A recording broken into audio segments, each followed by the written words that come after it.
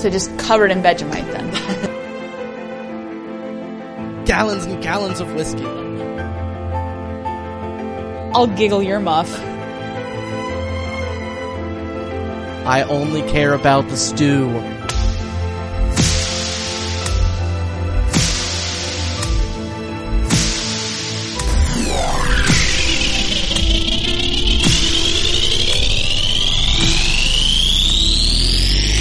So put that in your pipe and smoke it. Welcome to Up Yours Downstairs, the podcast that will go where it's appreciated. I mean it! I'm Kelly Anakin. And I'm Tom Schneider. We are married. I'm not sure it matters much to me. Tom Schneider, cold as ice, ladies and gentlemen. Cold as Lady Mary, you mean? She's just practical. We have got 4 new countries this week, Wow. and an exotic bunch they are. They are Colombia, Bangladesh, Netherlands Antilles, and the Palestinian Territory. Fantastic. Yes. That sounds very exciting. I'm excited. So, before we get into telegrams from our cousins, we're just taking a moment to clarify what qualifies as a telegram from a cousin. That would be either an email, which you can send to our account at upyoursdownstairs@gmail.com, or a Facebook message that you can send us at our Facebook page. Just wanted to clear up any confusion. People were a little concerned why their tweets weren't being considered. It's not tweets from the cousins. That's right. It's telegrams. And by telegrams, we mean emails. So if anybody can find a way to send us a telegram, we would be impressed. Mm-hmm. I don't think... And a little freaked out. Yeah, no, it's true. I would be concerned.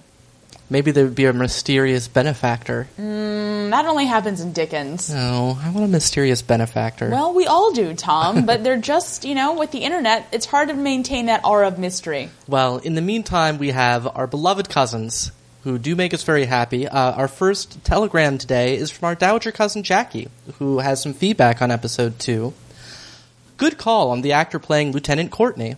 According to IMDb, he hasn't been in any episodes of Doctor Who, but he was in a couple of episodes of the Doctor Who spin-off Torchwood as Captain Jack's long-lost and ultimately unhinged brother Grey. I remember him because his attempt at a flat Americanish accent was terrible. Also, his futuristic clothes made him look like the saddest, dirtiest Michelin man ever. So, Edith was a bit of a homewrecker, but that farmer kissed her too, so she's not solely to blame. I felt bad that she finally found something she genuinely enjoyed, but couldn't keep doing it, for obvious reasons. I just felt bad for Edith this whole season, really. Finally, some poetry for Sir Dick, and it's topical, bitches. Richard Carlyle threatens Lavinia's ruin. Gilded Age, Rupert Murdoch. That's a great poem. That's not bad. I really enjoy that. Yeah. So thank you, dowager cousin Jackie, for coming through with the haikus. Yes. Next we have former cousin of the week, Phoenix. She dropped us a line as well. Hello, my dear cousins Tom and Kelly. I'm currently listening to your newest episode, Now That's One Irish Monkey, and I noticed you didn't call a ceasefire on anyone this week. Again, I have to come to the defense of Edith. She is just very unlucky, and while she is attractive in an overbitey way, she's not as attractive as Mary or even her younger sister Sybil. Mary has parties and suitors, and Sybil has her nurse work. What does poor Edith have? An overbite? It's very sad that she can't find a hobby or a lover or a dentist to correct that horrendous overbite. Poor Edith. As per your request for the Crawley sisters' portrait in embroidery, I'd have to have an outline of them made because I can't draw. Stick figures is all I got. If I could get a black and white sort of cartoon drawing, then I would be more than happy to bust it out, as it were. I happen to like Lavinia and think she is a strong character, especially later in the series. Sorry, spoilers. Anyway, I have bored you long enough with my ramblings, and you have more important cousins' letters to get to. My love to all the cousins, your ever-faithful cousin in Utah, Phoenix. Well, first of all, that was in no way boring. That's right. I enjoyed how many times you worked overbite into that letter. That's fantastic. We always appreciate that. We did actually have a mix-up last week Yes. with the character Ceasefire. We had chosen a character, and it was, in fact, Cousin Phoenix's favorite, Lavinia. That's correct. We decided to give Lavinia a break last week, but we may or may not have recorded last week's podcast somewhat out of sequence. It's possible. Due to certain members of this podcast being extremely busy. We apologize if it's like the Sixth Sense. If you go back and listen, you'll realize that it was Lavinia all along. That's right. But we will not forget this week. Everything is back in order and Bristol fashion shipshape. Yes. And now a letter from cousin Emmy, who writes, Dear Kelly and Tom, my name is Emmy, I'm from the Netherlands, and I think your show is awesome. I think I might be your first Dutch listener, because the week after I downloaded it, you added Netherlands to your list of countries. Anyway, since I started listening, I've been cleaning my room twice as thorough on Mondays, as I don't want to start studying again before I've heard the whole podcast. My mom is very happy about you guys and sends her greetings. She then writes some more, which we are redacting because it has spoilers for later in the season. And finally she says, Furthermore, I am Team Molesley with the whole give a book to Anna thing, because sure, he is not dazzling, but still, Anna has liked many a stupider person. As you see, I'm not really Team Bates. Best wishes, Emmy. Wow, that's really cool. Yeah. And, greetings to your mom as well, cousin right. Emmy. I have to say, both for the fact that she made cleaning one's room sound really cool and the fact that she's Team Molesley. Right. Like, for sheer ballsiness, I think this gets Cousin of the Week. I agree. And she didn't even, make us anything. See? That's right. We're open-minded. Thank you, Emmy. We are so excited to have you and the country of the Netherlands on our side. Okay, so congratulations again to Emmy. Now it is time for us to announce the much-awaited character ceasefire for this episode. That is right. We're going out on a limb here, and we're calling a character ceasefire on Matthew. It's true. Which I am not sure I'm going to make it, because, I don't know, there's just something about his face that's so punchable to me. Well, all right. I mean, look. I think I'll be fine myself, but... I don't know. Just for some reason, this series in particular, I'm just like, oh! Get out of my face! So, now on to the recap. Okay. So it is 1918. My, time does fly when you're cramming many years into a limited narrative period. It certainly does. So yes, this is almost a year later than the last episode. You should keep that in mind. Yes, keep that in mind. We will. We won't let you forget it. That's right. Apparently there is going to be another Soldiers Benefit concert that they love so well at Downton, and Mary just will not be in it. She hates it. It's pathological at this point. Every time there's a concert, she refuses. There was a thing with Sir Anthony Strallan. That's right. She wouldn't, she was making her excuses. She had to go saddle up Diamond. Uh-huh. Mm-hmm. And in the first one, she was going to just stay in London, and now she does not want anything to do with this concert. So I think, I don't know, something happened at a concert when she was young. I don't know what, but... Yeah. McGee says that she needs to do it, that they need to keep the soldiers' spirits up. This is a common refrain at Downton Abbey. Isabel comes in. Mary has agreed to be in the concert. She'll give them one song. And Isabel asks when Major Clarkson's rounds are. Apparently they already happened. She was not invited, as McGee happily informs her. And then McGee immediately turns her attention to Mrs. Hughes to go over the linen books, despite the fact that Isabel just went through them, and just sort of turns her back on Isabel and walks out. I mean, and Mrs. Hughes doesn't even look at Isabel. That is correct. It is as if she is wearing some sort of invisibility cloak. Very strange.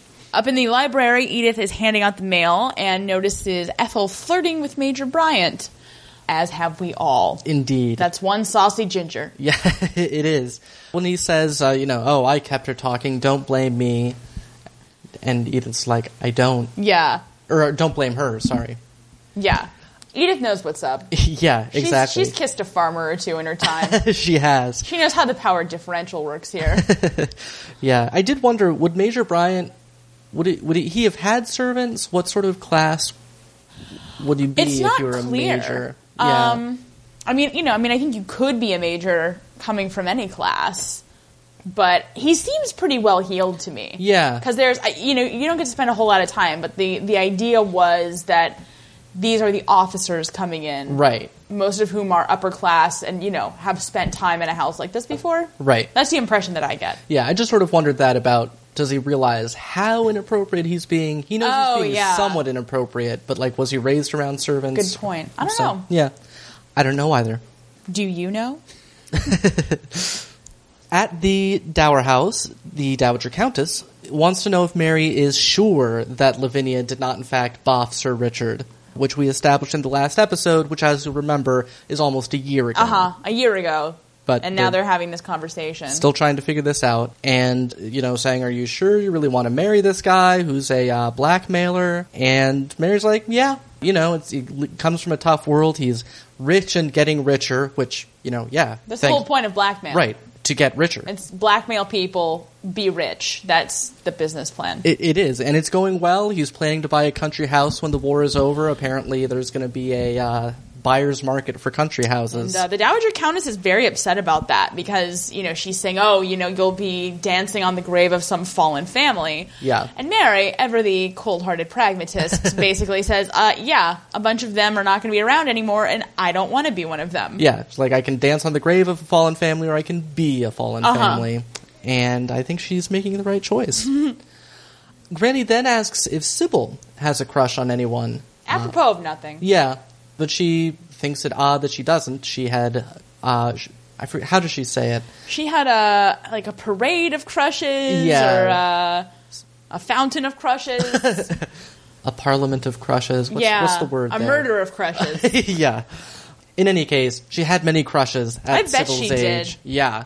What a wily young vixen she must have been. That's right. But given that Sybil does not have any open crushes and that it's wartime, Granny suspects that there may be an illegitimate crush in Sybil's life. Mm-hmm. Because wartime lowers barriers and all that sort of thing. I mean, look at their great aunt Roberta. Mm-hmm. After Lucknow, she ran off with a cannon. Well, and Mary then calls her out for accusing Sybil of not being worldly enough and not taking her responsibilities as a noble woman seriously, but then also being upset with Mary for, basically trying to do the same thing. Right. She says that she's being very contrary, and the Dowager Countess says, I am a woman, Mary. I may be as contrary as I choose. And although I feel like that is in support of antiquated gender roles, I really kind of like that line.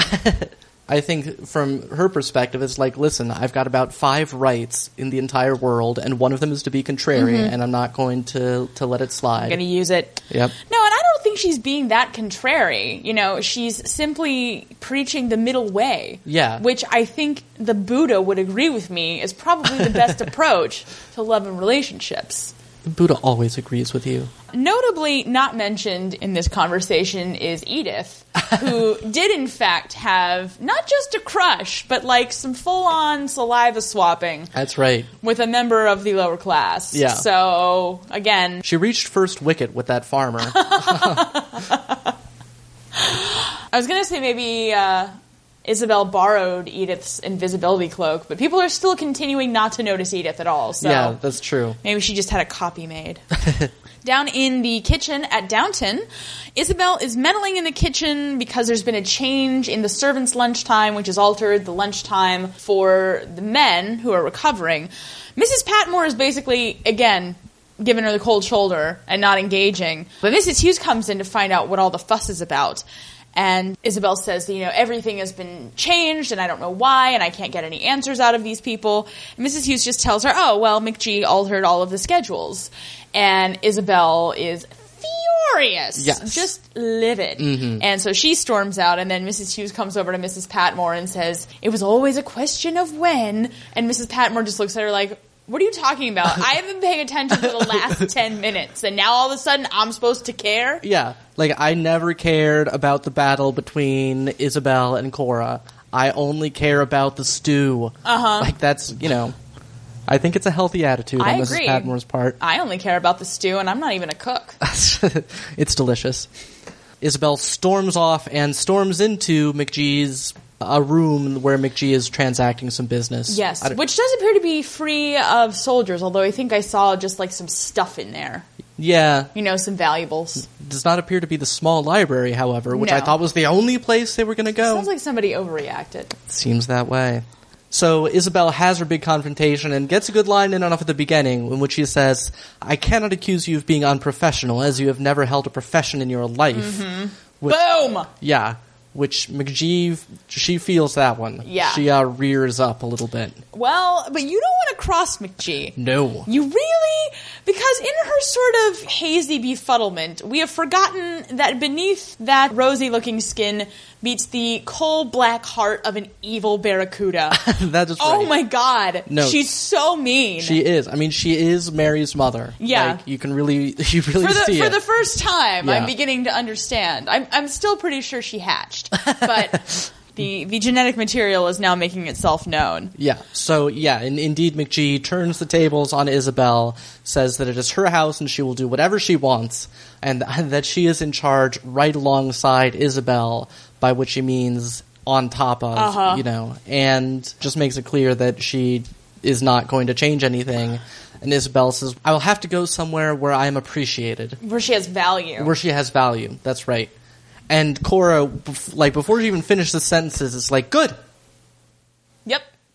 And, go. Yep. And Isabel's like, oh, I mean it. And she's like, oh, well, great. Bye. Don't let the door hit you on the way out. Are we still talking about this? Yeah. Because I have some timetables to rearrange, especially now that you're not going to be here. Boy, they thought I was rearranging timetables before. No, she's like, oh, if you're gone, then I'll put all the timetables back. That was really just to mess with you. Mission accomplished. So Isabel has cornered herself. She was just making a threat, and now she's stuck with it. And that's the end of Downton for Isabel. Uh-huh. Cut outside, and Sybil is talking to Branson, who's wearing an extremely unflattering mechanic's jumpsuit as he works on the car. Yeah. Is this part of the reason that he's not as cute? Maybe. It makes him look like a Weeble or something. Or like an action figure, like a Gumby. It's not a good look. No, it's a terrible look. But she asks him why he promised Carson that he would not start any more protests when he wouldn't promise her not to start any more protests. Right. So this is a line, I feel like there was some plot point that got cut. Right. I mean, unless she's referring specifically to the event where he tried to douse that general in muck. Right, which is all I could assume. But well, I mean, it still was one. And I mean, Carson would have needed a promise that he wouldn't do that again. But, I mean, what it tells me is that he must have told Sybil about it. Again, are they just having this conversation a year from when this stuff happened? I don't know. Did we miss a timestamp? It just seems egregious. It does, but at the same time, in this conversation, they do talk about the Easter Rising, which... That's true. So they, at this point later in the conversation, they're aware of how much time has passed. So yes, they do discuss the Easter Rising, and she is talking about, whether he would have gone to fight, and he says yes if it hadn't been put down in 6 weeks. He's very discouraged, as well one would be. Mm-hmm. So Mary sidles up and sees them, and puts two and two together, thanks to Granny's meddling. She catches a whiff of the old class mingling going on. And as she's walking toward them, Branson is foolishly telling Sybil that he will stay at Downton until she agrees to run away with him. Mm-hmm. And he tells her that she's in love with him, which, fellas, this is a great way to tell your lady friend that you think that you know what's best for her and that she doesn't have any agency. Great way, tell her she's in love with you and enjoy your black eye for the next couple of weeks. Unfortunately, Sybil is a little flustered because then Mary suddenly walks up and asks if Branson can take her to Ripon at 3 to get some things from Mama. And she asks Sybil if she wants anything, and Sybil just does this classic 13-year-old nothing you can find in Ripon, and just storms away. Yeah, and I'm like, but everything's in Ripon. I know. How could it... I'm going to Ripon right now. I wish. I know. I have to finish this podcast. Ripon, city of 1,000 dreams. I want to see the promotional video from the Ripon Chamber of Commerce. Yeah. Stamps, postcards, harem pants. Truly, we have it all. I don't know. Isabel is talking to Dr. Clarkson about the fact that she's getting kicked out. Dr. Clarkson pretty much is taking McGee's side. He says that a convalescent home isn't about medical training, it's about fresh air and clean sheets and good food. So McGee can handle that. So Isabel says that she has received a letter from... A cousin that is working at the Wounded and Missing Inquiry Bureau in northern France. And she will go and work there. Isabel's very, whiny in this scene. I don't have a lot of sympathy for her here. I understand that she's having a hard time. But she's because Dr. Clarkson's oh, you'll be missed. And she's oh, well, you're the only one. I'm certainly not going to be missed by Lady Grantham. And blah, blah, blah, blah, blah. And it's just so ridiculous. I mean, she's devoted the last few years of her life to this hospital, and McGee just kicked her out of it. I guess that's true. Well, look, still, I think she should be a little more self-aware. Okay. Of how she's coming off as a petulant child. I mean, kind of like I am right now. a little bit on both counts. All right, well, that actually brings us to one of our recurring segments with a young man who is neither wounded nor missing. It's time for Tom Repeats History with our very own Tom. Yeah, I was looking into the Wounded and Missing Inquiry Bureau, where Isabella's heading off to. She mentions it's under the aegis of the Red Cross, and it was actually the Australian Red Cross that it sort of got started under. So just covered in Vegemite then. Perhaps so. It was founded by Vera Deakin, who was the daughter of Alfred Deakin, who was the Prime Minister of Australia off and on between 1903 and 1910. When World War I broke out, she was actually in London, and she immediately started organizing Melbourne girls in London to get together and do war work. Her and her family then went home to Melbourne, and she took a nursing course, much like the course that Sybil took, presumably. Her parents wanted her to stay home, but she wasn't gonna. She called somebody that they knew that was a commissioner of the Red Cross in Cairo, and he said, yeah, come on out. So... Yeah, you don't look a sassy Australian gift horse in the mouth, man. That's right. So she headed off to Cairo, and they were there because at this point the Australians were mainly fighting in Turkey. Mm-hmm. So she headed off to Cairo. The day after she arrived, she founded the Wounded and Missing Inquiry Bureau. It was basically, it was pretty much, as the name implies, it was a way for people at home to find out what had happened to their relatives, because they would just get something from the army saying, has been reported missing, and then, not have any more details about it, not know what to think. Well, there's a war on. That's right. And so they were basically like the middlemen between the people at home and the army establishment. I like that movie with Woody Harrelson in it. Wag the Dog? Well, yes and no. Yeah, the army establishment did not like her. They were suspicious at first and jealous, because for them it was just like this random woman meddling with their, she was basically described as the court of appeal for people that had tried to go through the military authorities and just got nowhere. Mm-hmm. And the military resented the idea that they couldn't just, deny information to people. Well, it looks like Cousin Isabel will be in good company. That's right. Yeah, well, and this is much of the story of the various parts of the Red Cross throughout its history, is just finding things that the army is just failing to do and doesn't care about and doing it. It's back like Clara Barton when she founded the American Red Cross, just because she went out to the battlefield after the battle and was like, all of your soldiers are lying out in the field wounded and nobody's doing anything about it. And the army's like, rah, rah, rah, rah, rah. So, in any case, she kept it going. It processed as many as 25,000 inquiries in a year. And it was just a very valuable thing throughout the war, and it's still one of the functions of the Red Cross. I just went and looked at their website. They had a page up right now if you knew people that were in a typhoon in the Philippines actually at the end of 2011. The department that she founded is still, functional and still operating and helping people find out about. How does it work, though? Do they go out and just, nag people? Basically, yeah. Basically, yes. All the files from World War I are online at the Australian War Memorial website. You can look through all of them and find every one. And so I just pulled up one at random. I looked up Smith, and it's 25 pages. It's just, the original inquiry about it, and then testimony gathered from various people who were either, in the same unit as the person in question and all this sort of thing. And then their replies and eventually the correspondence back to the person who had asked about it. This would make a really great Law & Order spinoff. That is true. And it's Wounded and Missing. Perfect title. Yeah. Boom. Somebody call Dick Wolf. Maybe don't do that. That's true. But I actually printed out just a bit of the record just because I found it just really powerful. So here's a card. It's titled Missing 11-12-17. Says, Dear Sir, Private Humphreys handed me your letters regarding Don Smith, late of my platoon, missing, and I will endeavor to give you as exact account of him as censorship regulations will permit. I was chosen for a rather ticklish job in the vicinity of Passchendaele, the nature of which I cannot disclose, with 4 picked men, Don Smith being one of them. This job necessitated going through a very heavy artillery barrage, and also most of the time being under rifle and machine gun fire. In one place, the artillery became so hot that we had to take shelter in shell holes for a few minutes, and it was while there that a shell burst in the hole where Smith had taken cover, killing another of my men and wounding a third. I can assure you he was not taken prisoner, and that he was marked missing is due to the fact that there was no trace of him. The shell was a 12-inch high explosive, so you can draw your own conclusions. He was one of the best soldiers I have ever had. Aw. Yeah.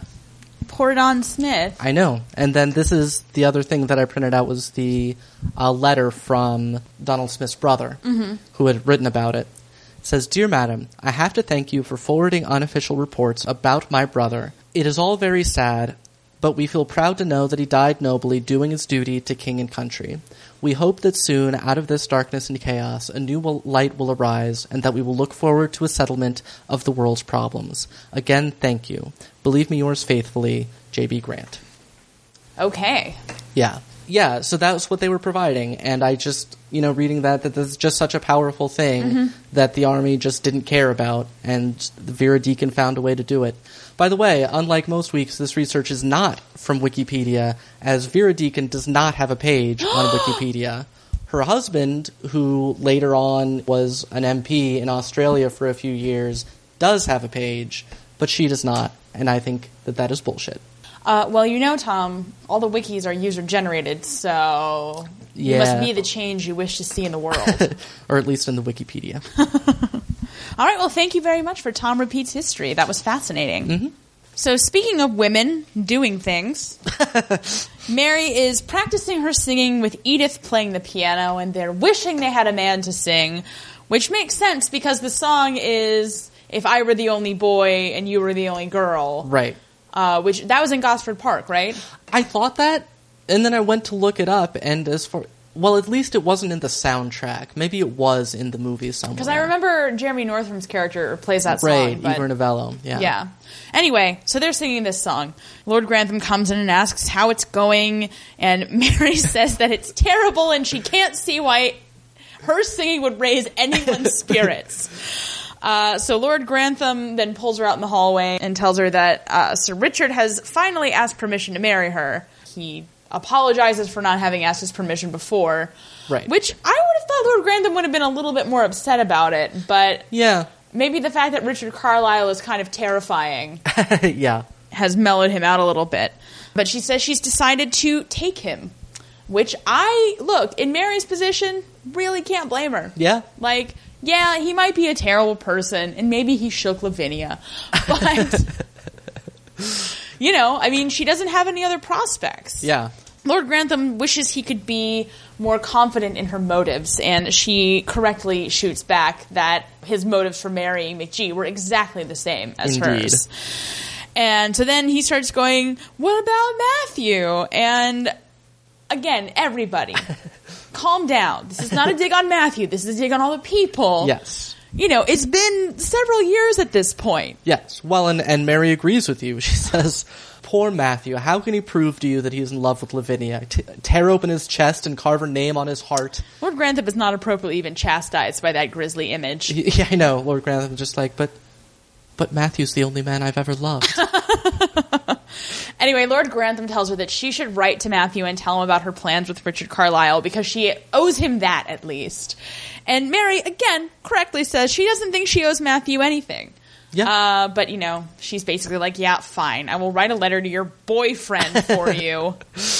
Isabel is departing Crawley House, and she's giving instructions to Mrs. Bird and Molesley on what to do if Matthew should show up and, how she can be reached and all that sort of thing. It's very sweet because she tells Mrs. Bird to cook what he likes, not what's good for him. Yes. Yes, it's a very nice little scene. She gives them the last instructions and heads off to France. And Molesley wonders to Mrs. Bird what they do now. What indeed, Molesley? What indeed? Perhaps we will find out later. Sybil is dressing for dinner in a hideous dress. Yeah, it's like... This dress is the worst dress that has ever been on Downton Abbey. Wow. Well, and... yeah, it's even worse than Lavinia's flapper dress, I think. All right. Because it's got these useless fake sleeves. No, they're weird. It looks like somebody forgot to finish making the dress. Mm-hmm. I'm like, I know there's a war on and everything. But anyway, Mary comes in and asks what she and Branson were talking about. And Sybil gets kind of defensive. Right. Because Mary's kind of gently trying to introduce the subject, and Sybil gets very upset. She gets very upset for someone who's not really invested in this relationship. She's all defensive. She's like, what were you talking to Branson about? And she says, I wanted to hire the car. That is what one talks to chauffeurs about, yes? Travel by road. So Sybil accuses her of taking Granny's side in this, which Granny knows nothing about. Right. But Mary says she's on Sybil's side, and Sybil says, then be on my side, which Sybil does not have a side. Yeah, She doesn't have a side. She's, to make a World War I metaphor, she's in no man's land. Like, we, the audience, have no idea how she really feels about Branson. Right. And it's just, I don't know. I mean, we know that she, at least likes him and enjoys his company, that there's something there. But she likes him well enough to condescend to him. Right. On the front, Matthew is reading Mary's letter, and then he and William, who he addresses as Mason, that being his last name, and that's how you do in wartime, they're going on an unauthorized patrol for reasons that apparently don't exist. As he tells Mason, there's no logic in wartime. We're going on patrol because we're going on patrol. Soon, however, they will be on leave. They're going to be taking a visit to Downton, and they discuss whether or not they would swap girlfriends, which is weird. It is weird. We can't say too much more because it's Matthew who introduces this line of reasoning. That's true. William says he would never swap. Right, and it was an interesting question to me. I was like, and in this scenario, I'm an appropriate age for either one of them. But if I was to choose between Daisy or Lavinia, who would I choose? Because, Lavinia's a little boring. Daisy's, feisty, but she's kind of weird looking. A little bit, and not dumb, but ignorant. She doesn't know much about anything. I guess I'd probably have to go with Lavinia. I feel like I'd pick Lavinia. You kind of remind me of Lavinia, actually. Aw. No, you're welcome. Especially when you wear that ugly flapper dress around the house. I love that dress. Out in the yard, O'Brien and Thomas are smoking. What? Shocker. And they're discussing that Bates is working in a pub. Apparently Thomas has had a letter from some mysterious friend of his who also knew Mr. Bates and said hi to Mr. Bates, and then Mr. Bates ignored him and refused to bring him any drinks. Which, that is not the way to get tips, Bates. Yeah, seriously. If you're going to work in a pub, do a good job at it. Anyway, Daisy overhears them. She walks through the yard. And they worry that if Anna finds out that Bates is back in the county, Anna will drag him back by his cane, and then they'll have to deal with Bates again. Well, specifically, she'll drag him back by his stick, which... Oh, I'm sorry, I said cane. Yes. Oh. Man, I just miss everything that has to do with O'Brien and that stick. Double entendres, important plot points. Anyway, but then Thomas makes some disparaging remarks about the fact that Lang is gone and that he was cuckoo bananas, and O'Brien defends him, and Thomas calls her a funny one because she's sweet and sour. And in this situation, I feel like Thomas is sort of like Julian Fellows' mouthpiece, because I feel like at some point in these scripts, he got a note that was like, okay, so O'Brien's evil, but then she's nice, and then, but in the same, and Julian Fellows is like, she's fine. She's sweet and sour. Sweet and sour is how it works. Ah!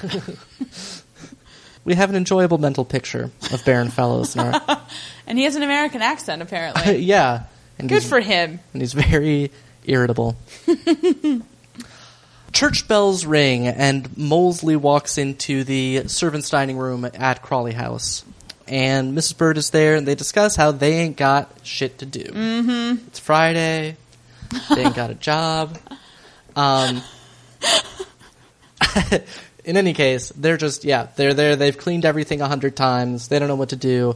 All of a sudden, a scraggly dude with a cane wanders into the kitchen. He's a veteran, and he looks like Simon Pegg. Yeah. But he's not Simon Pegg. He's not even that guy who played the Master on Doctor Who that time. Oh, yeah, that looked like Simon Pegg. I know. Yeah.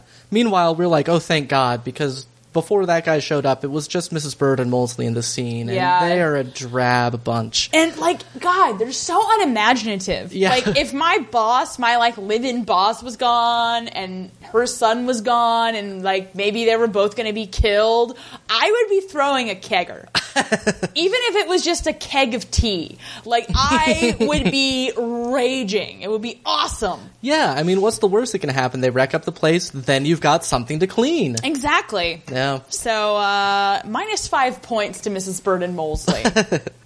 But they're, of course, skeptical about this scraggly person who wandered into their house at first, but he's a veteran, and they eventually say, hey, you know what? Let's get this guy some food. I feel bad for the guy who wanders in and isn't a veteran, you know?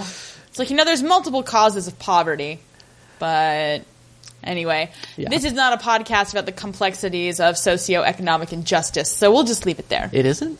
Well, unless you've been hearing, you edit it, so I don't know what you do when I'm done, so. Yeah, it's much different than you think. That explains all these angry letters from Republicans we've been getting. We cut back to Matthew and William on patrol. They just appear to be walking around in an open field, which I am not a military mastermind. But that does not seem like a good move. Again, not criticizing Matthew here, criticizing whoever instructed him to go on this non-patrol patrol. Indeed. So they're, moving around in this field, but they encounter some Germans and fall to the ground, and they try to run away and kind of take cover behind this sort of like ravine drop. But there's more Germans there, and they're spotted by said Germans and shot at. Things aren't looking good. No. Like, that's a lot of Germans. And if we know anything about Germans, it's they love killing indiscriminately. Especially blonde-haired, blue-eyed people like these two. Yeah. So we cut from Matthew and William running across France to Molesley strolling towards Downton, which I do, and I think we've discussed this before, but I do really wonder how long of a walk it is from the village up to Downton Abbey. Agreed. But it seems plenty doable. He tracks down Mr. Carson and just volunteers to pitch in and help out with whatever needs doing, scrubbing, brushing. Carson says that if they're not careful, Lord Grantham will pinch him off Mr. Crawley. And from the expression on his face, it is clear that this is Mr. Molesley's wish. He's like, yes, please, please, he hits me. Daisy is worried because William is late for his leave. He had apparently announced that he was coming home and has not showed up yet. Mrs. Hughes tells her not to worry, and in times like this, people disappear and turn up in the oddest of places, and Daisy says, oh, like Mr. Bates in that pub. Mrs. Hughes stands stock still, and Daisy didn't realize that Mrs. Hughes wasn't aware of the situation. So they cut to Mrs. Hughes, forcing Daisy to tell Carson about Mr. Bates. Daisy clearly has not recovered from her previous very traumatic experiences being interrogated in the Carson cave. Yeah. Carson Cave's kind of like the principal's office, you know? Like, you don't want to go in there unless you're like the smarmy, like, trouble-causing person. Then you're just like, how do I get in there? Yeah. So Daisy says that Mr. Carson should ask Thomas about Mr. Bates because it's from him that he heard what was going on. Yes. Also, Carson's reaction to the news of Mr. Bates is, a public house? Like, he's just stunned. He's like, oh, he's eating raw sewage? No, I just think he has this vision of, like, this Edwardian version of Mos Eisley. Man, Mr. Bates would be such a bummer in Mos Eisley. It's true. So, Carson and Lord Grantham do indeed ask Thomas about Bates's whereabouts and why they haven't why he hasn't informed anybody about it. He's like, I don't work for you. Mm-hmm. So, and in all honesty, I'm kind of on his side here. Like, it's really not. You fired Mr. Bates. You kicked him out of your house. Yeah. Or no, wait. Oh, he just yelled at him. Bates quit. But anyway, everybody knew they were having a spat. Yeah. And and also, Thomas really doesn't work for you. He made that very clear from the beginning. Just because you thought you were getting one of your own doesn't mean that he's actually one of your own, and you should have realized that, because we sure as hell did. Mm-hmm. And also, I think this is the first time in recorded history that an employee has gotten in trouble for not gossiping. Yeah. In the servants' hall, Daisy is reading something, and Mrs. Patmore comes in and yells at her to go to bed before she strains her eyes. And I just love the world that Mrs. Patmore lives in, where some sort of calamity is always on the verge of happening. Well, maybe she's thinking about Daisy 40 years from now when she's in Mrs. Patmore's position and getting cataracts and such. So then on her way out, she encounters Thomas, who's wearing the most ridiculous nightshirt I've ever seen. Yeah. I have no idea. It looks like a sack, but a futuristic sack. Yeah, it's something to behold. But he yells at Daisy for talking to Carson about Mr. Bates. And then, Daisy scurries off. Mm-hmm. And O'Brien asks him why he talked to Lord Grantham at all, since he doesn't work for him. We just says, what was I supposed to do? Tell him to get knotted? No, you shouldn't have done that. I've never heard of this getting knotted, but it sounds like a good party trick. And then Ethel, who is sitting across the table knitting and plainly eavesdropping, she's wondering why anyone would come back to service, as they discuss that Mr. Bates potentially could be coming back, maybe. Right. She wonders why he would want to come back from a public house. So apparently she's been to a public house at some point in the last 50 years and is not horrified. Oh, I'm sure she has. Anyway, so she says, she hates service and she wants to get out of it. She's ready for a new adventure and she doesn't care who hears her, prompting O'Brien, official Downton soothsayer and killjoy, to tell her to be careful what she wishes for. Dun, dun, dun. So we're not worried about Ethel. Sybil wanders around the moor of Downton. There's a little voiceover of her remembering Branson saying that he wants her to run away with him. Which is too bad, because number one, you don't need that voiceover. No, she only has one plot line. Yeah. We know what she's thinking about. No, but I loved it. I wish that the voiceover had just been her thinking, I saw this scene in Sense and Sensibility once, and I've always wanted to recreate it. And she does a fine job. She does. Like, you could swap that into Sense and Sensibility and nobody would notice. Nope. Anna comes into the small library. Lord Grantham has summoned her because he wants to tell Anna about Bates, but she, crafty vixen that she is, already knows. She knows more than they do. They just know that he's in a pub. She knows that it's the Red Lion in Kirby Moorside. Mm-hmm. She tells him that Bates is doing very well, and he's not been back to Downton because he wants to get everything settled with Mrs. Bates. And he also regrets having parted with Lord Grantham on bad terms. He was afraid that coming back would be embarrassing. And Lord Grantham says, yeah, it is for me to be embarrassed, which, yeah. Lord Grantham pretty much always should be embarrassed. Well, I can totally get behind this plan. I want to agree with you, but it does seem like one occasion where I'm not sure why he should be embarrassed.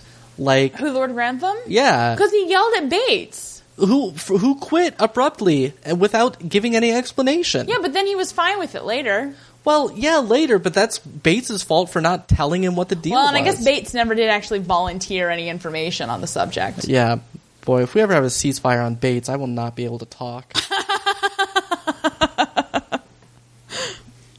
Mrs. Patmore and Daisy are walking, presumably to or from getting food, and happen upon Mrs. Bird waving people into Crawley House. The operation appears to have expanded there. And Mrs. Patmore guesses that she's running a soup kitchen, which Mrs. Patmore knows what's up. Mm-hmm.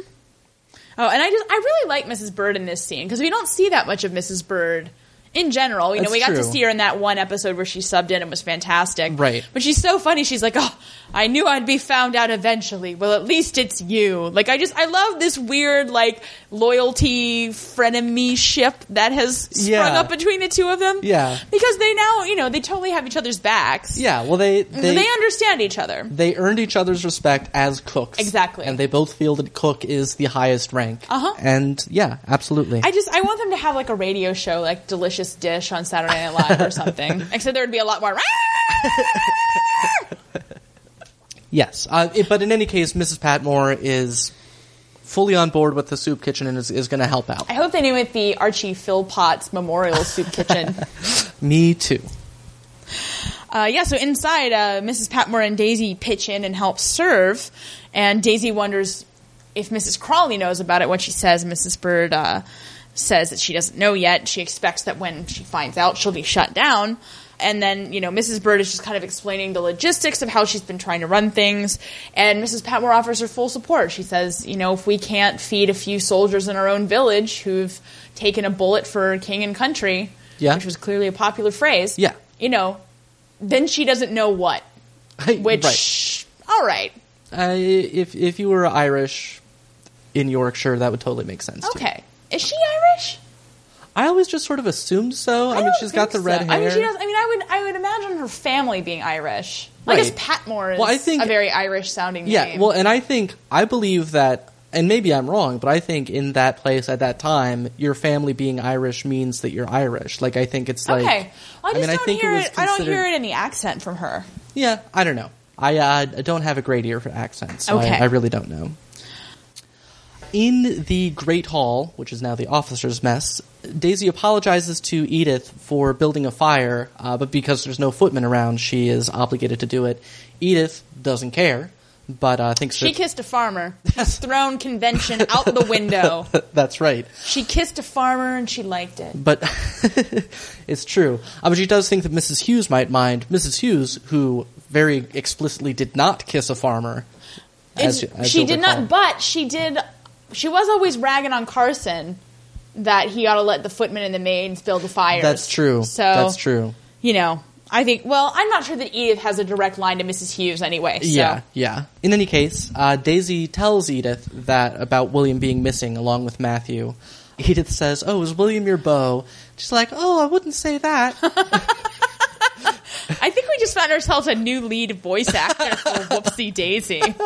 Because, it's not that it's good. It's not. It's that it's correct. No, and it's just great, because she knows that the correct answer is yes, she just doesn't want to say that, and she answers completely honestly. Daisy is pathologically honest. But Edith offers to see what she can do to track him down, but she does say, "I'm sure it's nothing," which, "I'm sure it's nothing" equals certain death. I think we can all agree on that. Back in the library, Lord Grantham is speaking to Edith, who has gotten right on her promise to try and track him down. Lord Grantham asks how Edith knows Matthew and William didn't just change their plans, and she's like, duh, I just found out about this 5 seconds ago. From your dumbest employee. Yeah. Lord Grantham is all irritated, and he says, of course this has happened right as Isabel's gone off to France and we can't reach her. Typical. Which... Typical of what? Right. Or who? Yeah. Because your wife kicked her out. Right. This is not... I know you're not up on what's going on usually, Lord Grantham, but... She's never gone to France before. This can't be a typical thing that Yeah. happens when she goes to France, because this is the first time. Or typical of war? Yeah. You think you're the only one in this situation? so pipe down, Lord Grantham. Yes. See, if we ever call a ceasefire, Lord Grantham, I will have nothing to say. Yeah, and Edith basically offers an alternate idea. She's worried that they've been captured, taken prisoner, and Lord Grantham he just shoots her down. He's like, well, we can't know. Right. Every instance of Edith attempting to be helpful is just met with derision. And look, and all of you who've been writing to us in defense of Edith, I just want you to understand that we try as best we can to work with what the show gives us. Right. In sequence. Yeah. Up until this episode, I would never have put myself on Team Edith.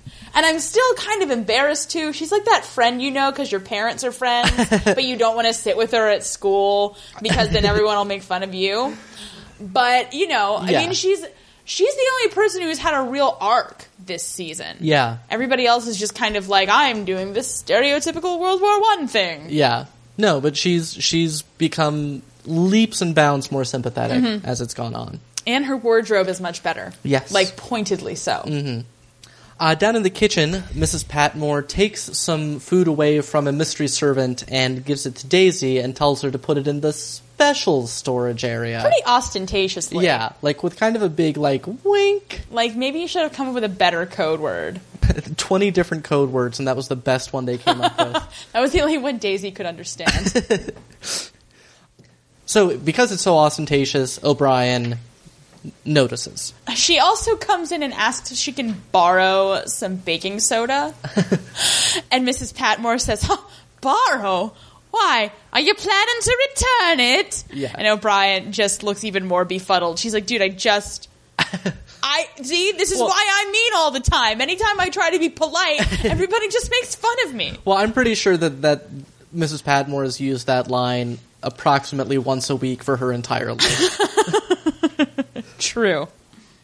At dinner, McGee is discussing her plans to go to Malton for Agatha Spenlow's charity fair. Agatha Spenlow. Agatha Spenlow's charity fair. I'd like to see that movie. You know, from the cast of The Full Monty. I don't think it's that kind of charity fair, Tom. This isn't a public house. However, despite McGee's plans to go to Malton, Lord Grantham wants the car to go to see Bates. Well, then he asks if she can get Pratt to take her in the other car. Right. And then she's like, oh, it doesn't matter. I'll just go on Monday. I'm like, give Pratt something to do. You know that other chauffeur's trying to bang your daughter, right? Because you might want to keep him occupied most of the time. Yeah. I mean, you have to pay Pratt the same whether you go to Malton or not. You might as well get your money's worth. And isn't the charity fair a single-day type event? I know, right? Wacky Brits with their multi-day charity fairs. Here in America, we feel charitable for 3 hours on a Friday night, and then we get hammered. That's the end. The Dowager Countess is shocked, but then, out of nowhere, begins laying into Sybil about inappropriate class relationships. Well, maybe she's trying to convince her not to follow the erroneous example of her father taking the car and going to just see an old servant. That's true. She's like, speaking of class mingling, Sybil, don't class mingle. And Sybil and Mary have a nice little, like, wordless exchange because Sybil assumes that this is... Mary had, like, introduced this topic to the Dowager Countess, and then Mary's, like, totally doing this, like, no, I swear, this doesn't come from me. She's being totally obvious, too. Yeah. She's just like, Ixnay! Yeah. Which was just a very nice sisterly thing there. Yeah, so Sybil starts to get defensive about it, and McGee leaps in to change the subject and ask is he going because he wants to give Bates' jobs back? And Lord Grantham says, not entirely. And that it was his fault that they parted on bad terms, which, as we've discussed, I disagree with. Carson comes in and announces that there's a phone call for his lordship. So he gets up and leaves, and we can hear the raucous noise-making of the soldiers who are supposedly convalescing. They seem like a pretty active bunch. Yeah. But the Dowager Countess compares their lot to life in a second-rate hotel where people keep arriving and no one ever leaves, which I'm pretty sure they're getting cycled back out to the front. Yeah. Rest easy. They're leaving. The ladies go through as Lord Grantham finishes up his phone call. Edith hangs back, probably upsetting the order of precedence, and she asks what's going on. And then he tells her that William and Matthew are, in fact, missing in action. Lord Grantham asks her to keep it a secret. He is chastising himself for even having told her. So she, kind of grabs his arm because you can tell he's very upset. But she remembers what happened when she showed emotion before in the wake of Patrick's death, and thus contains herself and looks very upset. Yeah, she does. No, he's just like, oh, Edith, I'm glad I have you for those times when Isis can't be with me.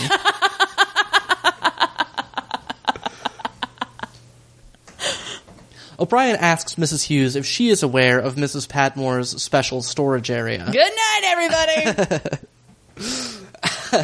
Yes. Mrs. Hughes just says, oh, Mrs. Patmore just has her own system. She's not going to meddle with Mrs. Patmore's domain. Mrs. Hughes wonders why Molesley isn't dressing Lord Grantham. So is Molesley. Yeah, indeed. And Molesley says that, that he would be happy to. And then just offhandedly says, oh, by the way, I think I saw one of the officers by the maid staircase. It's probably nothing. Again. Certain death. Yeah. And indeed, Mrs. Hughes opens the door to Ethel and Anna's room upstairs. Anna's not there. Ethel's not there. Yeah, don't you be casting aspersions on my Anna's character. I will not.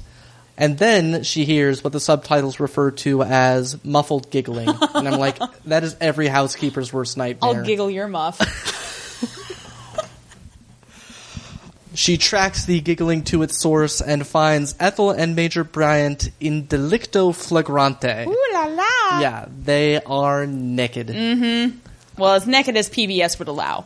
Oh, I mean, they're covered in sheets. Oh, but yeah. they're most unambiguously naked. Which would take a long time, of course it's and all that. That's right. But they're determined. To be naked? Yeah. Oh, okay. I see. It's like, I don't care if you're wearing 100 corsets. I'm going to tap that. So Mrs. Hughes tells Major Bryant to get lost and tells Ethel that she is dismissed without reference and without character. Get out. And Ethel's pretty upset. Yeah. Because as a maid, even one who wants to get out of service so badly, this is not the way you want to leave service. Yeah, no. Over at Crawley House, Mrs. Bird and Molesley are partying hard as usual. She asks Molesley if he's nervous about working at the big house. He's pretty excited, and Mrs. Bird thinks that they'll definitely ask him to stay, and they have this moment of fantasizing about, look, there goes Mr. Molesley, valet to the Earl of Grantham. Which, I mean, probably is pretty cool for these two. Because, you know, they were just servants in Manchester. Yeah. Well, I guess he wasn't. I think he was just sort of bumming around, picking up serving jobs in town. I guess so. But Mrs. Bird was definitely with them in Manchester before they moved. Right. Anyway, regardless, they've come to love each other over these past 4 years, for they are both boring, limp dish rags of people. No, it's tough because, again, I don't enjoy their scenes because they're both so boring, but I don't mean that in any way against either the characters as written or the actors. Like, they're both well-realized human beings. Yeah. They're just boring. Yeah, they just are boring people. Yeah. Which I guess is a triumph of its own. Up in Anna and Ethel's room, Ethel is tearfully packing up her things. She won't tell Anna why she's been sacked. And, you know, Anna's like, oh, can I help? I can talk to Mrs. Hughes. She's not a bad person. I know she's strict. And Ethel's like, she's not going to listen. Don't bother. Da da da. Okay, look on the bright side. You're finally out of service. Speaking of crying, Lord Grantham comes in to the pub. Mr. Bates says it's closed, but he turns around and is surprised that it is Lord Grantham, for whom no pub is ever closed. That's right. And I envisioned Bates then saying, I don't know whether I've dreaded this moment or longed for it. And then I further envisioned him saying that to just everybody that walks into the pub. It's like, oh, Mr. Smith, I don't know whether I've dreaded... Yeah, longed for it. Get me a beer. God, no wonder he's not making any tips. Won't serve Thomas's friends. Alienating all of his customers. Down in Mrs. Hughes' parlor, Anna's trying to advocate for Ethel, saying that, you know, no matter what she's done, it can't have been bad enough, you know, to have sacked her, that, you know, she can be difficult, but she is, you know, a good employee. Mm-hmm. But Mrs. Hughes isn't having it. You brought up an interesting point, actually, because I just assumed that Anna would be totally on board with firing somebody for having sex. Well, and that she would have known that Ethel was, you know, flirting with danger. Right. Well, I think that Anna doesn't believe that Ethel should be fired for what she did. Mm-hmm. I mean, we know that she said she would live in sin with Mr. Bates. That's true. And, you know, I think that she's well aware that that is a firing offense and everybody understands that, and she tried to warn Ethel. Mm-hmm. You know, she's not ignorant about how the world actually works. But ideologically speaking, and I mean, you make a very interesting point, because it's consistent with everything we've seen of her up until this point. She's definitely... Her sympathies lay much more with women's rights than not. Yeah. Anyway, Mrs. Hughes asks Anna about Mr. Bates and why she kept his presence in Kirby Moorside a secret, and Anna, you know, classily says it wasn't her secret to tell. So Anna, not being castigated for not revealing this information, possibly because everyone likes her. Yeah. And she's a nice person. Back at the pub, Bates is talking with Lord Grantham. We don't like either character, and it's sort of tedious in that regard.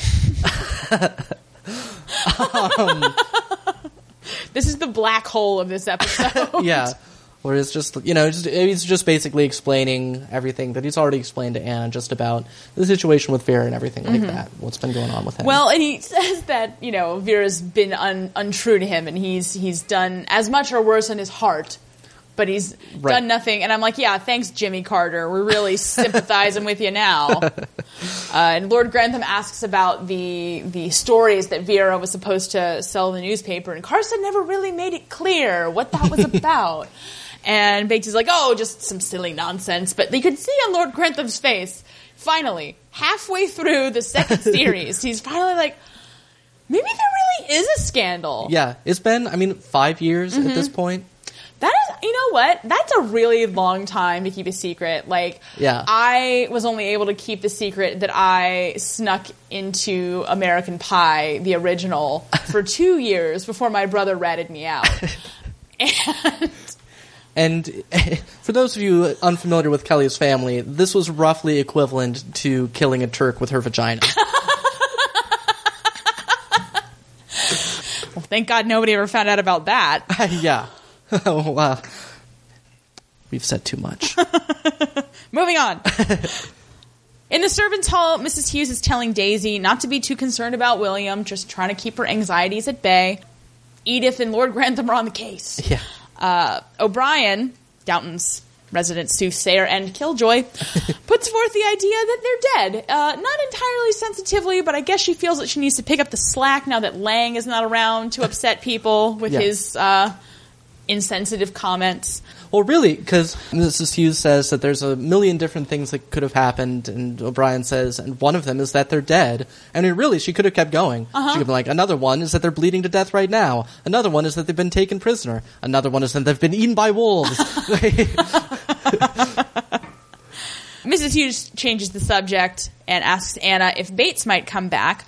Daisy is excited, and Anna doesn't really know what's going on, but Daisy is excited. She wants him back. She thinks he's romantic. Yeah. Which I do have to side with O'Brien and Thomas, because they're both like, what the hell are you talking about? Yeah. I mean, he's romantic in the capital R sense, I guess. Yeah. But the subtitles was lowercase r. I don't think Daisy even knows about capital letters, frankly. So I don't see how she could know about romanticism. Thomas starts snarking about Bates coming back and lording it over everyone and acting like he's cock of the walk. And Mrs. Hughes says, oh, why would that be a problem, Thomas? Is it because the position's already been filled? Boom! Yeah. Boom, Mrs. Hughes. She's doing really well. She is. I like her a lot in this episode. Agreed. Well, because we even forgot the best line that she had about Ethel and Major Bryant when Major Bryant's like protests, like, oh, we were just, and she's like, I know very well what you're doing. I may not be very worldly, but I wasn't raised in a sack. As if a sack could keep out the horrors of Ginger's sex forever.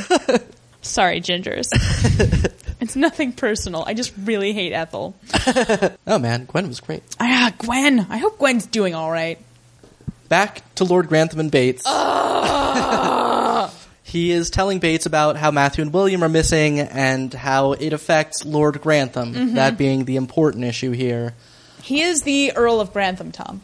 Yes. He is more important than not that many people. Yeah. And he wants Bates to come back because that will make his poor hurt feelings feel better in this time of trouble. And Bates agrees. Sure, of course he does. When I find myself in times of trouble, Mr. Bates, he valets me. Speaking words of cripples, valet me. I hope you all enjoy when I do that, because I am going to keep doing it. That's sort of the podcaster's promise right there.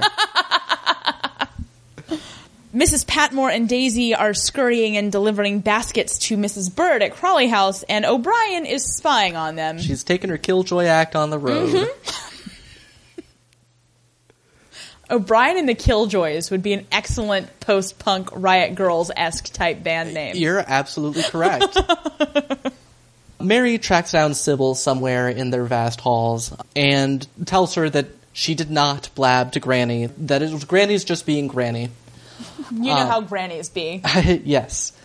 Sybil says that she hasn't done anything, which, Mary correctly identifies as meaning there are things that could have been done that she hasn't done, and she's thought about doing things, and... You know what thoughts lead to? Actions. That's what. Yeah. I learned that in American Pie. I learned it from Ethel.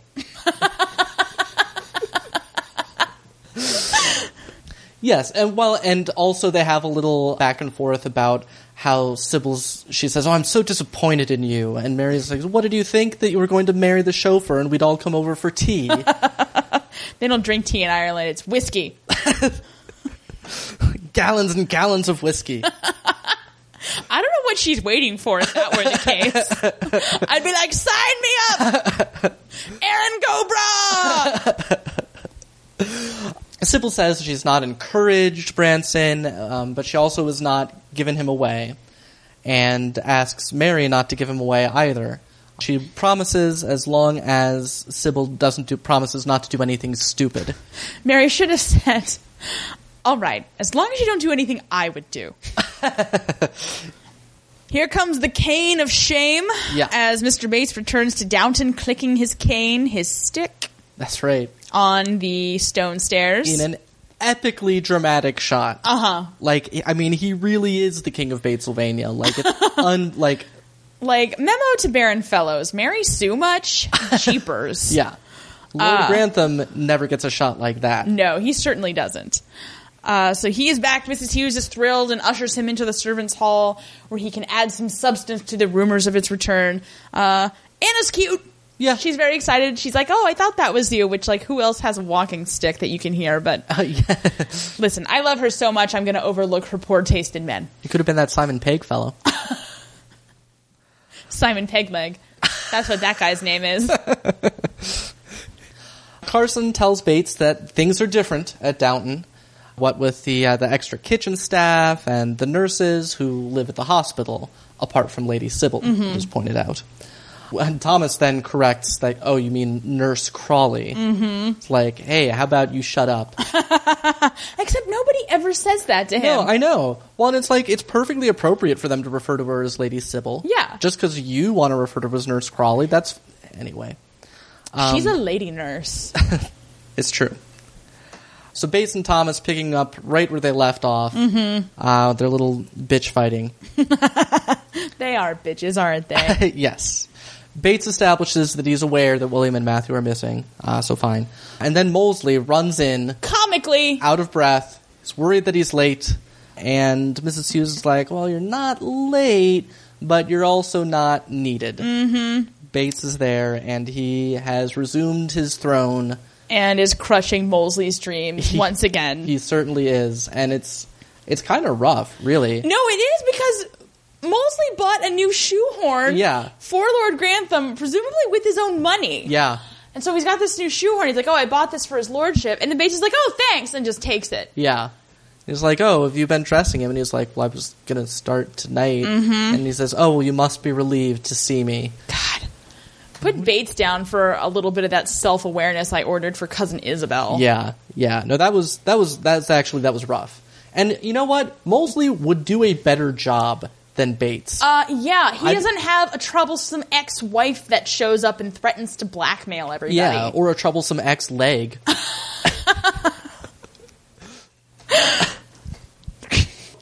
Thomas then demands that Daisy fetches him some tea, just because everybody had forgotten for a minute what a dick he was, and he wanted to remind them. And O'Brien tells Bates not to get on Thomas's wrong side.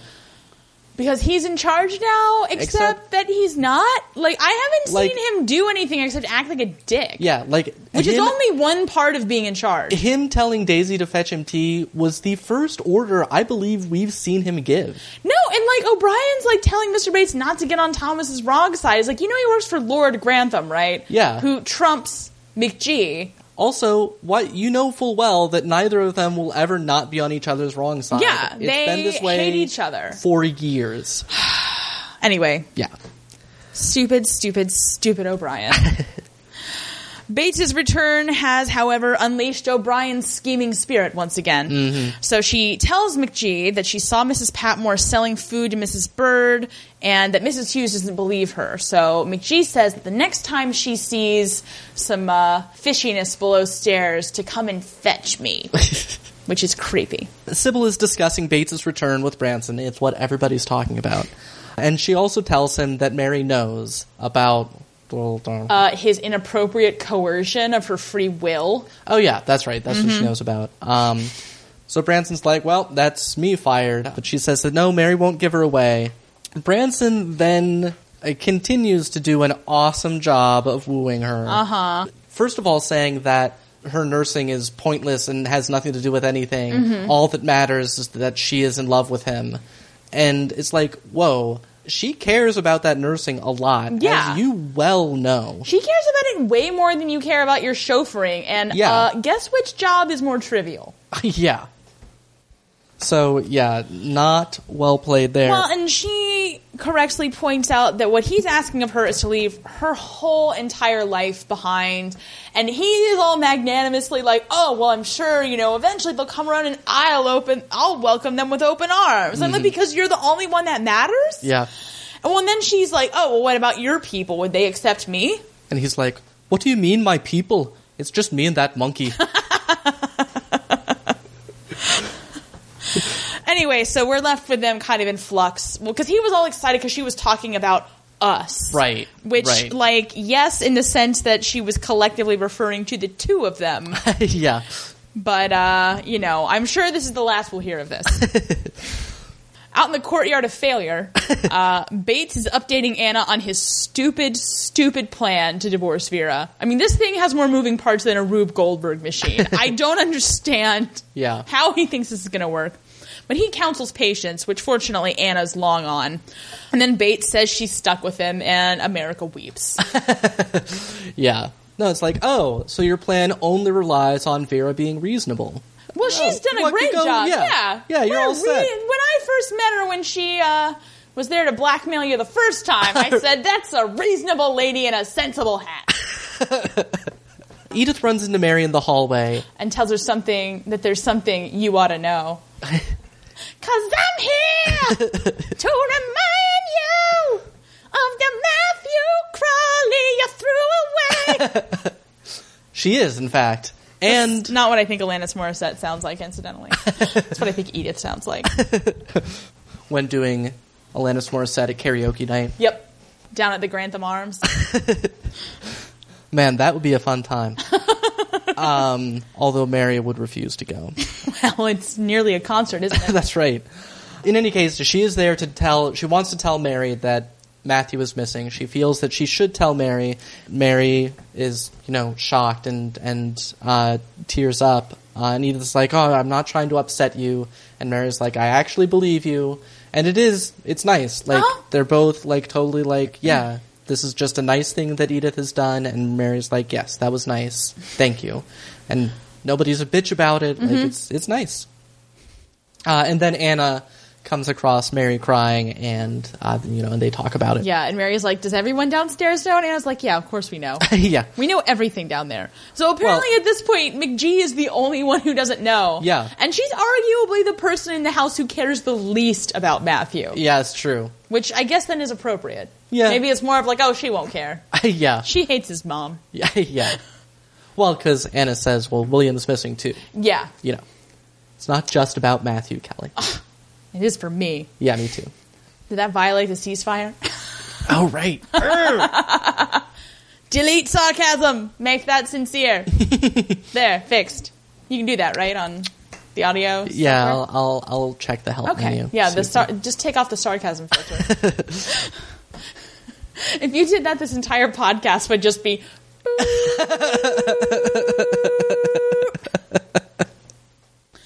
Back at Crawley House, the merry band of outlaws, which now includes Mr. Molesley, as he's been fired from, being useful. Yeah. They are preparing to feed the veterans. McGee and O'Brien suddenly appear in the doorway. Yeah. And Mrs. Patmore and Mrs. Bird explain the soup kitchen and that they're only using the food that the Army has paid for and sent to Downton. And so McGee says that she wants them to use food that the house paid for. That way the Army can't accuse them of mismanagement. And then in a bit of poetic justice, she forces O'Brien to stay and help her feed the veterans. Yeah. O'Brien's like, I did not put my evil hat on for this. No, because she's like, you're going to let them get away with it?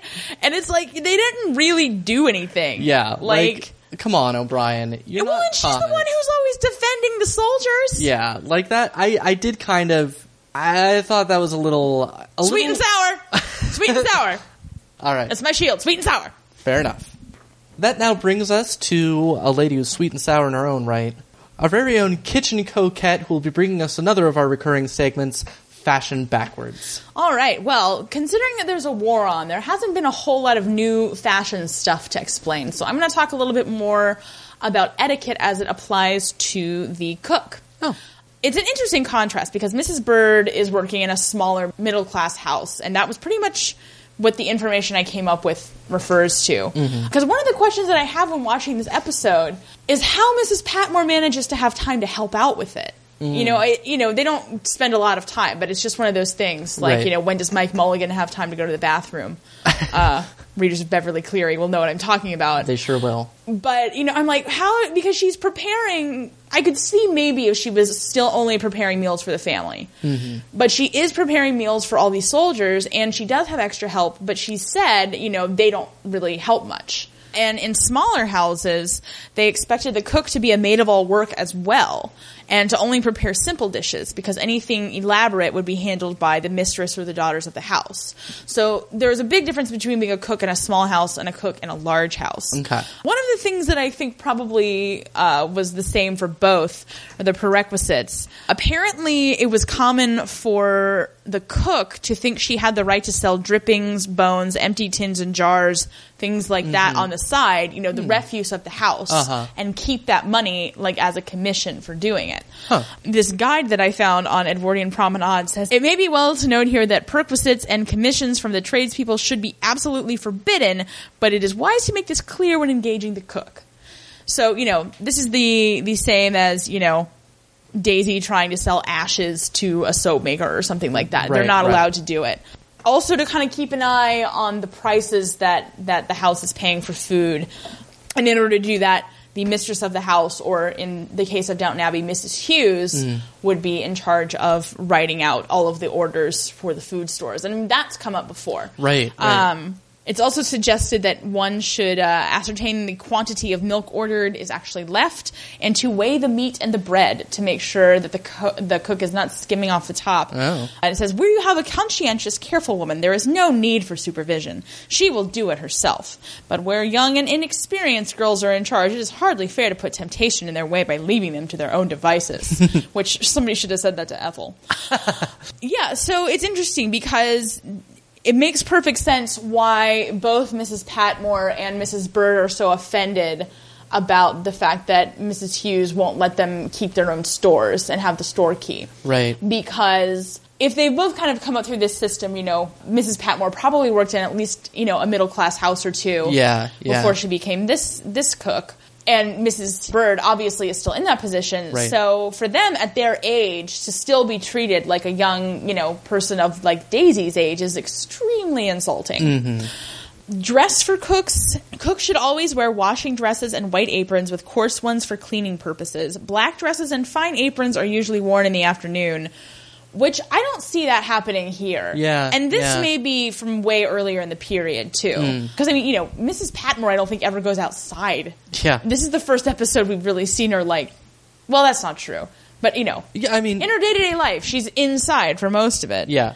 Frequently, cooks do not wear caps except in houses where they are expected to answer the front door, which is interesting because, obviously, that's a health hazard now. But, Yeah. So I guess, I mean, perhaps then back in Manchester, if Mrs. Bird was their only servant, she would have been in that position of answering the front door. so here is where we get into the schedule, the cook's timetable, not to use a charged word from McGee and Isabel. So this is a schedule. This is for a household where 2 maids are kept, and they have a charwoman for half a day on Tuesdays and Fridays. So that's somebody who just kind of comes in and subs. Okay. 6:30 a.m., light the kitchen fire, sweep the hall, do doorstep, brasses, etc., clean boots. 7:30, prepare and have kitchen breakfast. 8:30, prepare dining room breakfast, tidy kitchen, wipe out larder, which is a pantry, which I didn't know when I tried to read Oliver Twist in the 3rd grade. At 10 a.m., receive orders for the day from the mistress. At 11, prepare lunch and kitchen dinner. At 12 noon, have kitchen dinner. Usually they get an hour for lunch, Okay. which is much nicer than most retail establishments will allow these days. So Yeah. good on you, Edwardian England. At 1 p.m., you serve lunch to the family you work for, clear up and wash the kitchen dinner things, tidy the kitchen, do any light cooking or cleaning. At 4, you would change your dress if you were in that position. And the housemaid would usually prepare and clear away tea. And we don't get a real sense of that. But I think on several occasions, Mrs. Hughes has instructed a maid to take tea. So then they would prepare dinner and then serve dinner at about 7:30. At 8:30, they would wash up and tidy up in the scullery, have supper and tidy the kitchen, and at 10 o'clock go to bed and start all over again. All right. I can only imagine Mrs. Patmore's schedule is much crazier than that because she does have to do these fancy dinners every now and again, and in the country, they eat much later than they would in a city. Oh, okay. Dinner, well, and I don't know if that applies only to dinner parties, but frequently they weren't eating until 9 in the evening. So it's not perfectly clear. So I'm just curious how she's making time for herself to go out and do this soup kitchen thing. Yeah. But yeah. Anyway, I will no longer question the wisdom of Julian Fellows. I also found some interesting stuff about British food. I was having a conversation with Red, who co-hosts Boars, Gore, and Swords, which, by the way, is returning this week for new episodes of Game of Thrones, if you're interested. And you should be. You very much should be. But he was talking about how great the food looked and, how food from Britain has a very bad reputation. Right. And it turns out, basically, that British food was very well respected in the latter part of the 19th century and even the beginning of the 20th century, where we are. Originally, it was influenced by everyone's Puritan roots and, the sort of typical idea about an English meal is, boiled vegetables and a joint of meat. Right. And so part of it was that puritanical simplicity kind of getting into everybody's DNA. And they also avoided strong flavors because strong flavors were associated with the continent, which were Catholics. And, it's only very recently that people in England aren't, absolutely hostile toward Catholics. Right. Well, and it's just as Anna said earlier in the series, we don't like doing things the way they do it. Precisely. Yeah. So, it's a bit of stubbornness, a bit of tradition, but they did eventually, toward the middle of the 19th century, adopt the strong French influence. What I was reading, it's The Salt, NPR's food blog. They were saying that even though they had all of these French influences, there was still this very strong undercurrent of doing things the British way. Then they also brought in Indian flavors during the Raj. So, chutney was very popular and curried meats. So all of these different things kind of combined, and there was a very complex cultural identity around food in Britain.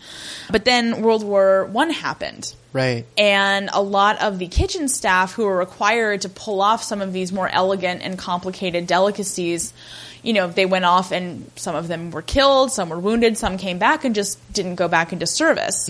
So the entire class of people who was responsible for these giant, house parties that we see are gone. Yeah. I mean, it's as if you've just kind of done a Jenga on it, and just pulled out a whole row. And so things just kind of devolved into mediocrity. I mean, you have rationing happening. There's a bunch of different things kind of combining to make food be less tasty.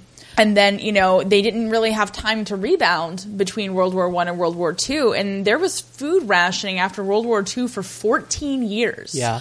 So the situation was pretty dire up until the mid-50s. And at that point, people were encouraged to incorporate garlic, olive oil, and fresh herbs, referred to as exotic ingredients, which I kind of scoffed at a little bit. But then I thought about it because garlic in particular would have been associated with Italian cooking. Right.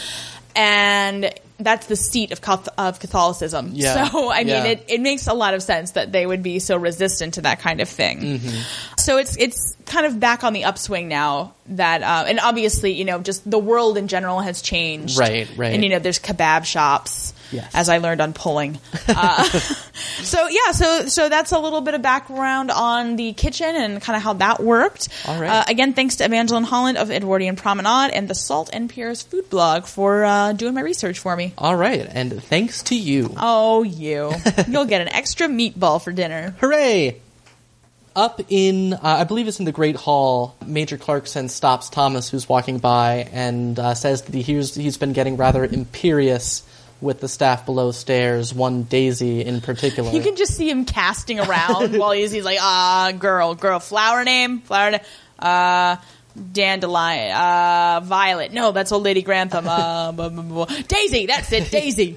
Yeah. So Thomas is like, yeah, all right, whatever, and he moves on. And then Dr. Clarkson immediately turns to Mrs. Hughes, who's right there, and he's like, well, I tried. She says, Thomas is getting grander than Lady Mary, and that's saying something. Yeah. Meanwhile, I leap up and I say, nobody's grander than Lady Mary. He did. It's not funny. Major Clarkson's face, you can see he's wishing for the sweet embrace of death and the day that he can leave Downton behind. Yeah. Lord Grantham just walks by and looks constipated. It's not a very good scene. No. He's probably thinking about his dog. You mean Matthew? O'Brien tells Thomas that it must have been Bates that ratted him out to Major Clarkson. And she also says that Bates is more vulnerable now than he was before because they know more. It's like, what are you... I'm beginning to think that O'Brien and Thomas have, one of those psychological disorders that causes you to, retreat into a world of your own design. Yeah. That has no relation to, what's actually happening around you, like heavenly creatures or something. Yeah. Because it's just, I don't understand. Look, I don't like Bates as much as you don't like Bates. But he's never done anything to either of you. I know. That you didn't instigate. He's just a dude with a cane that wants to do a job and be annoying. Yeah. And he's not even annoying you. That's right. Their long-standing grudge is bizarre. Mm-hmm. Lord Grantham finally tells McGee about William and Matthew in her dressing room. The first line we hear is him saying, I don't know why I didn't tell you sooner, to which I mentally added, to be honest, I forgot I was married. They talk about the fact they can't reach Isabel, which you can imagine McGee is doing a silent, happy dance about. Mary... I hope she's dead. Mary comes in and tells them that Edith has already told her about it. And Lord Grantham is concerned because he thinks Edith's just stirring the shit as usual. Right. Mary's like, no, weirdly, she's not doing that. Right. And I'm as surprised as everybody. Yeah. Anyway, Mary continues to slam the concert. I am not inviting her to Bonnaroo. I don't care what you say. And then Lord Grantham and McGee leave the room, and Mary just kind of looks at herself in a mirror. Yeah. Down at the fabled concert, Edith is playing the piano while Major Bryant is doing a little magic act. He's pulling some handkerchiefs out of his sleeve and whatnot. In the crowd, the Dowager Countess is talking to Lord Grantham. She says that she's not too anxious that this is wartime and things happen, and she's confident that things will work out. And that she has gotten used to Matthew. Mm-hmm. It's probably the highest praise he will ever get from her. Yeah. Well, and she also says that, who knows who will turn up next, some chimney sweep from somewhere. Which was funny, but it's also do you seriously not know who the next heir is after this guy? Did you not learn from the death of Patrick that you should really know who's on deck in this situation? Nope. Everything's fine. They're still rich. Clearly. Major Bryant finishes up and tips his hat, and he's all like, you should see me make a maid disappear. Ladies. Edith calls Mary over to the piano, and Mary gives a little speech about how you don't realize what a rare thing this is. Boy, you know what else they thought was a rare thing? A war that lasts for 4 years. Yeah. But here they are, the Crawley sisters, which McGee says is a unicorn, or some such. And Mary starts singing. She's fine. She's not a great singer, but she's perfectly capable. And the wounded people are sitting around being various degrees of entertained. Mm-hmm. Well, I mean, really showing what nobody seemed to explain to Mary at any point. They did not want her for her singing ability.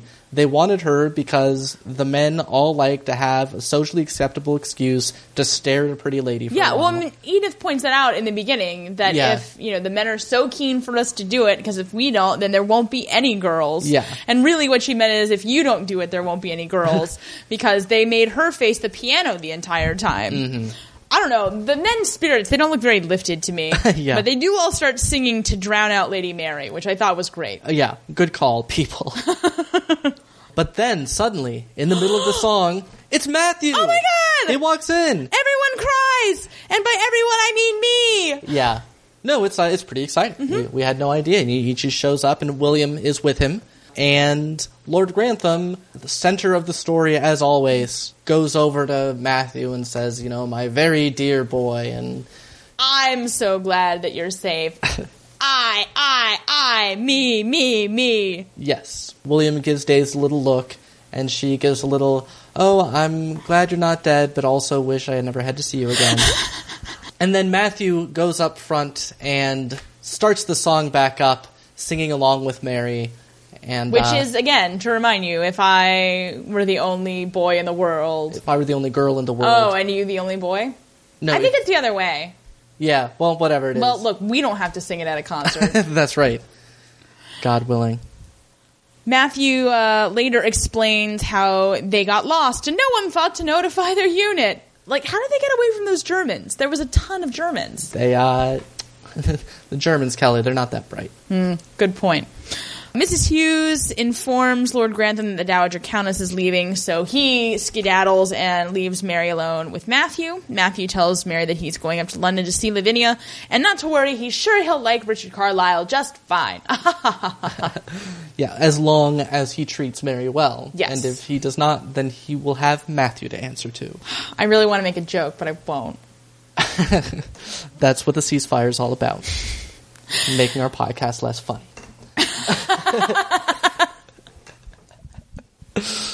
Bates and Anna talk about how happy they are, that they're just the happiest two people that ever happied, and they can't believe it, etc. And O'Brien and Thomas just sort of loom down the hallway. It's such a weird shot. Yeah. Like, it's so, like, surreal looking. Yeah. I don't understand. It's like, is this actually the ghost of O'Brien and Thomas? No, that's exactly, like, it's like El Orfanato or something, Yeah. you know? I'm like, Yeah. Have you been here all the time? Why are you wearing a mask? And O'Brien accuses Thomas of having gone soft, and that she is better... Because he momentarily did not express an interest in destroying Mr. Bates. Right.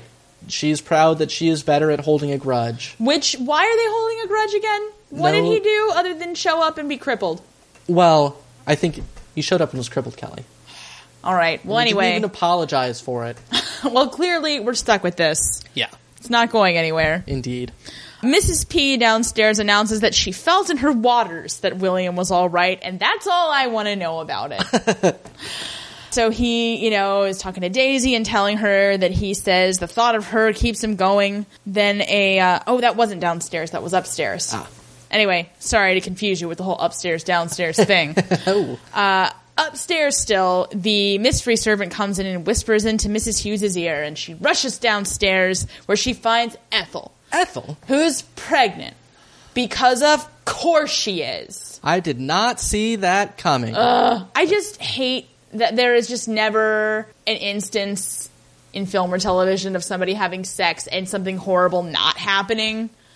Yeah, I mean, this is... I've had sex on numerous occasions where just nothing good or bad has happened. Thus far, we're aware of 3 people that have had sex. They were punished with a dead Turk, a miscarriage, and an unwanted baby. So I guess what we're saying is that Julian Fellows clearly does not share Anna's possibly pro-woman views on sex and relationships. Well, and I guess you could count Mr. Pamuk as having suffered a consequence, but he was the one who died, so he kind of got off easy. Yeah, that's true. And Lord Grantham really didn't get affected as, look, we all gotta die some way. Might as well be in bed with Mary. I will take this under advisement, dear. Yeah, but anyway, so she's pregnant and sad, and again, the passage of time in this episode is so bad. Because it's like, how long have you been preparing for this concert? And did you know you were pregnant before you left? Or look, Kelly, Major Brian's magic act took at least 6 months to put together. If only he lasted that long in that closet. Hey-oh! No, because there's that, and then Matthew gets that letter from Mary, but I'm not sure if it's supposed to be the same day. I don't know. Look, the timeline here is all out of whack. If somebody wants to make us a chart and explain how it works, that would be great. Yeah. But until then, now is the time on Up Yours Downstairs when we give out the Abby Awards. Hooray! Hooray! So, our Gibson girl for this episode, I think, is the Dowager Countess. She's the only one wearing a lot of color. Yeah. She's bringing back a lot of the cool jet beating that we liked so much from the first series, and the outfit she's wearing at the concert is that teal number, which I think you had mentioned before. Right, I do like that. And I really actually was struck by the outfit she wore in her first scene with Mary out in the garden. Mm-hmm. It had a really neat little sort of sheer netting going on at the collar and a nice hat. just overall, the Dowager Countess is not letting the war interfere with her wardrobe. Okay. And we approve of that. Yeah. Best evasion. Best evasion. I feel like a lot of confrontations were had. Yeah. This was not a good episode for evading things. Yeah, like they just like went down and, yanked Bates out of that pup. Which, by the way, can we all take a moment for the Red Line? Yeah. Like, hey, they had a perfectly good bartender going, and all of a sudden he just ditches them. Well, that's cripples for you. Dr. Clarkson evaded having to actually name somebody to run Downton. That's right. He just, so that worked. For apparently a year. Yeah. So good on him. And he just refused to step in at any point, and eventually worked itself out. So, yeah. Sybil evaded having to do or say anything with regard to Branson. She just kind of stood there like an open-mouthed log and let the world happen around her. Yeah. Matthew and William evaded those Germans. That's true. And that, we don't even know, that they were in a tight spot. They really were. So I think, you know what, best evasion, Matthew and William evading the Germans. Well done, guys. Yeah. Way to live to see another patrol. Yeah, I appreciate that because I do not want to see Julian Fellowes' idea of a prisoner of war camp. Oh my god. Moving on. We're doing a little variation this week on most improved overbite. Going to regular overbite winner Edith. Oh, well, that's nice. Yeah.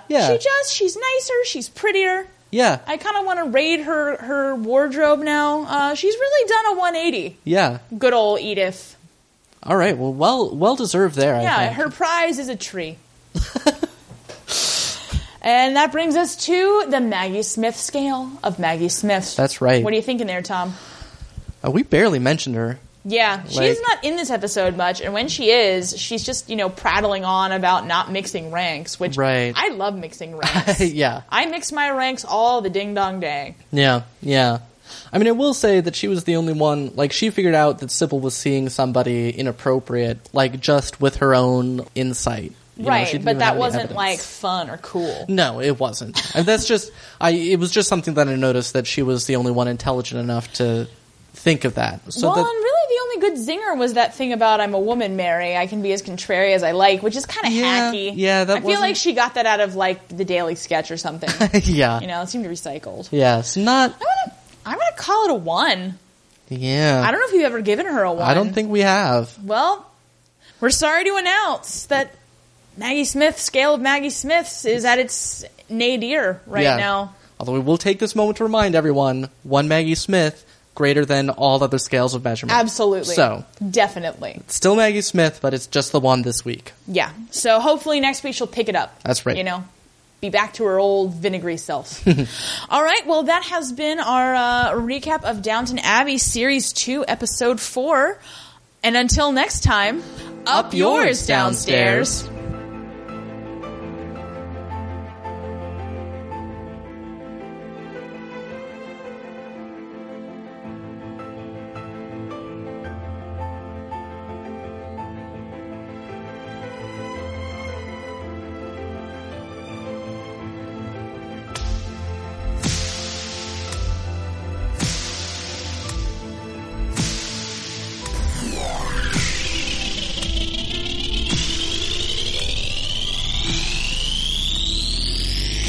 So put that in your pipe and smoke it.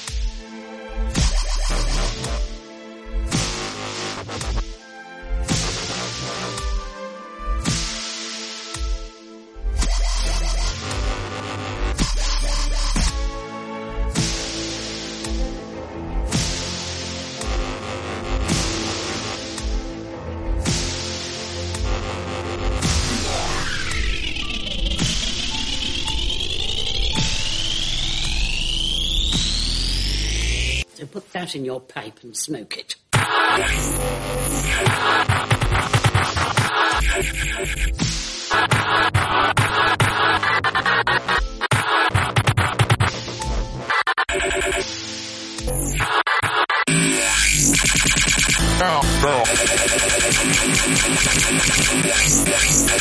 Girl.